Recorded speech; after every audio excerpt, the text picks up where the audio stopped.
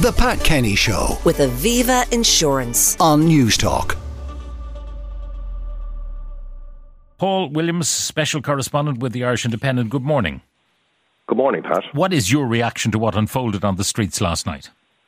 I think I'm as gobsmacked as everybody else. It's absolutely astonishing. It was dystopian what we saw today. Black Friday, what a name for today, and it certainly is a Black Friday. And yesterday, Black Thursday, it started with this act of unspeakable evil by some lunatic who attacks innocent little children on the side of the road, and then it blows up and provides the spark that takes on this uncontrollable bushfire that raged through the city last night. It's extraordinary, Pat. Now, Paul, let's distinguish the bits of it, because certainly protests at the site were being stoked up by far-right elements online. I saw some of those things myself. You saw them, I'm sure. But you get the impression, looking at the glee with which they looted Foot Locker, that political protest was far from the minds of many of those people. Well, Pat, you were using the term, the expression opportunistic thugs. It is amazing, all right, that everybody noted. They didn't go into Eason's and rip every book out of Eason's. They went looking for their fancy shoes. I think last night, let's start with last night. The Garda Commissioner came out last night and he talked about this militant faction and the far right, that this was an ideology. Let's get this absolutely clear first to break down this. You know, what he was doing there was he was giving these mindless thugs validation for destroying the city and attacking the police and burning the place down. These people are intellectually retarded. They're politically indifferent. They have no interest in their country. They don't work, a lot of them. They are political chameleons. Remember, they're not around this morning. Morning time is the most peaceful time in Dublin when it comes to thuggery, because the little darlings are back in bed, resting up to cause mayhem again on the streets again. Remember as well, Pat, a lot of these guys start producing kids around 17 or 18 years of age. Their daddies were the guys who were Republicans back in 2006. No one has mentioned the Love Ulster riots that overtook O'Connell Street. Remember that conflagration? That was a horrific incident. And the same thugs from the same cohort were on the streets that time, but this time they were wanting to beat up orange men for the sins of 100 years before. So to give them this kind of credibility, to give them a rationale for what they were doing, is bloody stupid for a start. However, there is this far-right group who are pushing and pulling the strings. They're identifiable, Pat. They're on social media. It should be a zero-tolerance approach taken to these guys way back. And they need to be followed up now and brought before the courts. Because you can stamp them out. Because this level of anarchy it has terrified the people. Another thing what it has done, Pat, it is like last night what we saw on social media, and nowadays, thanks to social media, you can sit and watch and participate almost in a riot from the comfort of your own couch. The thin blue line, what we saw last night, is thinner and weaker than it has ever been. And that's not an exaggeration. And the Garda Commissioner, and certainly the Minister, must take personal responsibility for that. The majority of Gardaí last night who were being hammered, who were being beaten, who were having stuff thrown at them, who didn't have proper equipment on them, the vast majority of those people have already said they don't have confidence in their boss. Now, the issue is when a police force loses morale and loses its confidence, it therefore loses its ability to adequately police the streets.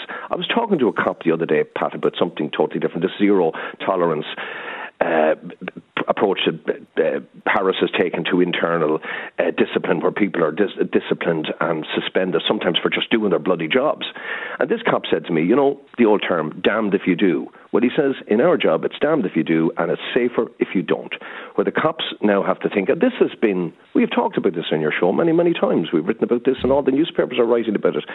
And the guards have been trying to tell people what's been happening. Yeah, I'm wondering Paul, about the training of the Gardaí, because the softly approach, and we prided ourselves on the fact that, you know, you get maybe a young male and a young female guard, they're patrolling together, they come across a thorny situation where there's somebody out of their head or whatever it is, and they talk them down, and it's softly.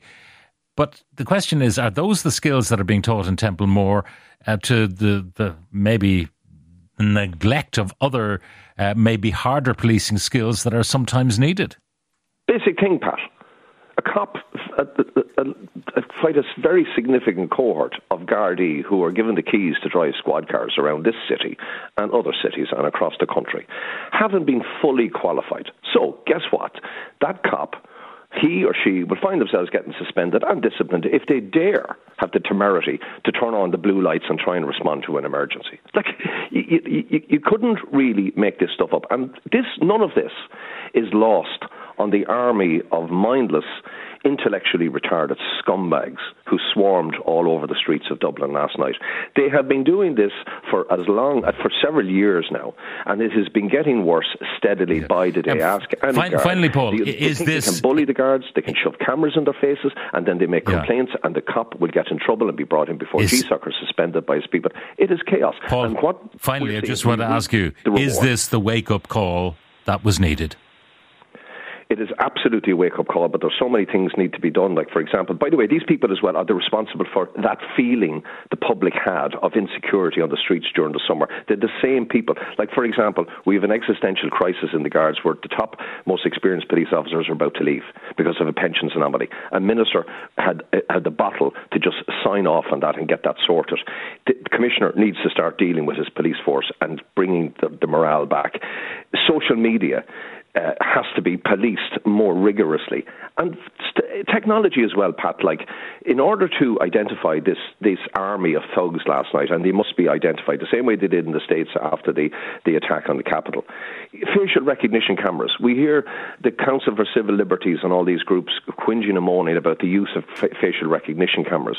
Facial recognition cameras, the same way as police going into people's telephones to check their data, is done to protect the wider society. Yeah. And we must have every possible means to detect and bring these people before the courts, because otherwise this is going to happen again and again. And remember I said to you at the beginning of this, calling them a militant faction, we're giving them some kind of political legitimacy. These guys think that they are the heroes now, and they'll come back out maybe for more fun. What happened last night was one terrible scene in one of the many WhatsApps that were going around, or Twitter pieces. A Garda sergeant on O'Connell Bridge surrounded by a bunch of thugs. And I talked to an assistant commissioner, a friend of mine last night, a former assistant commissioner, and he said, did you notice he didn't draw his baton? And I did notice that from the very beginning. And a lot of the times, the reason they don't draw their batons is because they're thinking, you know what, I'm only going to get in more trouble for my own people if I take on these thugs. Right. That's the way we are. That's the harsh reality. And they can deny all they can. And Fine Gael, the Law and Order Party, made a mess of it. The same way they made a complete mess of the Defence Forces.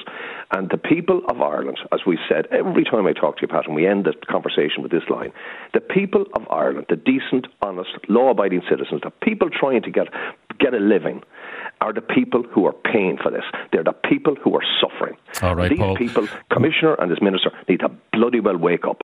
The Pat Kenny Show. With Aviva Insurance. Weekdays at 9 a.m. on News Talk.